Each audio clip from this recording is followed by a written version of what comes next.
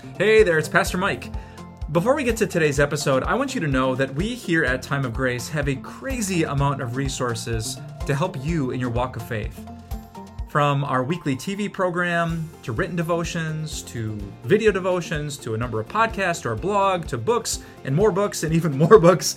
However you love to learn, we are here to help.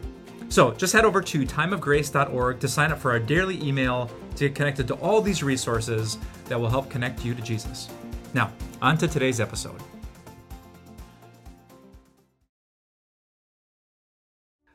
What do you need? When we're suffering, the thing that we're suffering from seems to be our greatest need. You know, if we could just do away with this thing, then we would be happy. Well, today we see that Jesus has compassion on those who suffer, and he meets our need, whether we know exactly what that need is or not. It's a touching story that makes its way into every Sunday school curriculum. It was a standing room only day in the life of Christ. He was preaching, and this house was packed with people. And outside the house were 4 friends carrying another friend on a mat, and that 5th friend was paralyzed. And they wanted to get that friend into Jesus so that Jesus could heal him. And as Jesus always does, he was going to give that man more than he thought he needed. Well, the Bible tells us that the friends were pretty resourceful, to say the least. They actually climbed up on top of the roof of the house that Jesus was preaching in, and they dug through the thatch roof and lowered the man down in front of Jesus. You can just imagine Jesus as he looks up and sees the newly created skylight and sees the 4 silhouettes of heads. The Bible simply says Jesus saw their faith. Okay, so now you're Jesus, and you have this paralyzed man in front of you. What do? Well, it would seem that this man's greatest need would be to be able to walk. But as is always the case with Jesus, he sees the need behind the need.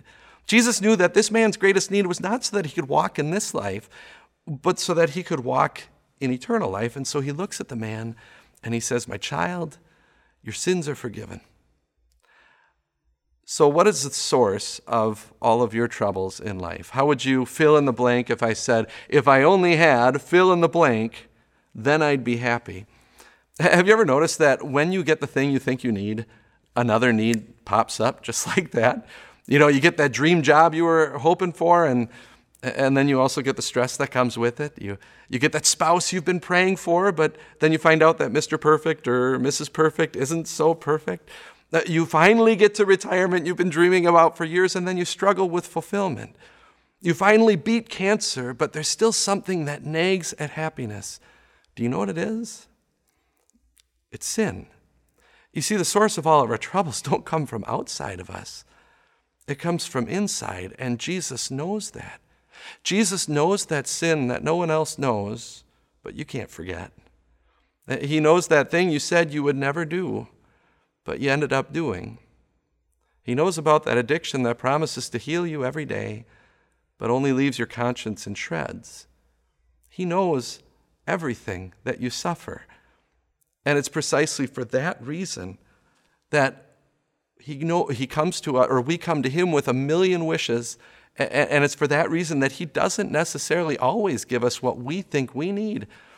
Instead, he knows what's happening in our head when those things happen. He knows that we're thinking, is God angry with us? Is he going to abandon us? Has he lost patience with us? And the answer is no. Instead, Jesus uses those things to drive us to him so that he can look at you in the eye and say, "My child, your sins are forgiven." Just look at how he speaks to you so tenderly. "My child." That's literally how he addresses the young man who was paralyzed that he healed. You see, Jesus deals with you as an individual. He deals with each person one at a time. In the whole history of your life, he treats you as though you are his only relative. Like there are only 2 people in the universe, you and him, and right now he's looking at you and he says, "My child, your sins are forgiven."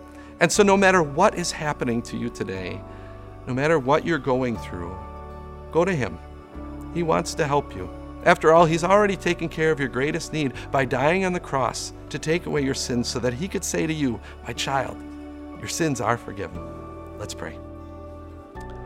Lord, when I suffer, it's easy to take my eyes off of you and recognize my daily need of your forgiveness. Point me to your cross for the assurance of my forgiveness, as well as the guarantee that you care for me in my suffering. In your name I pray. Amen.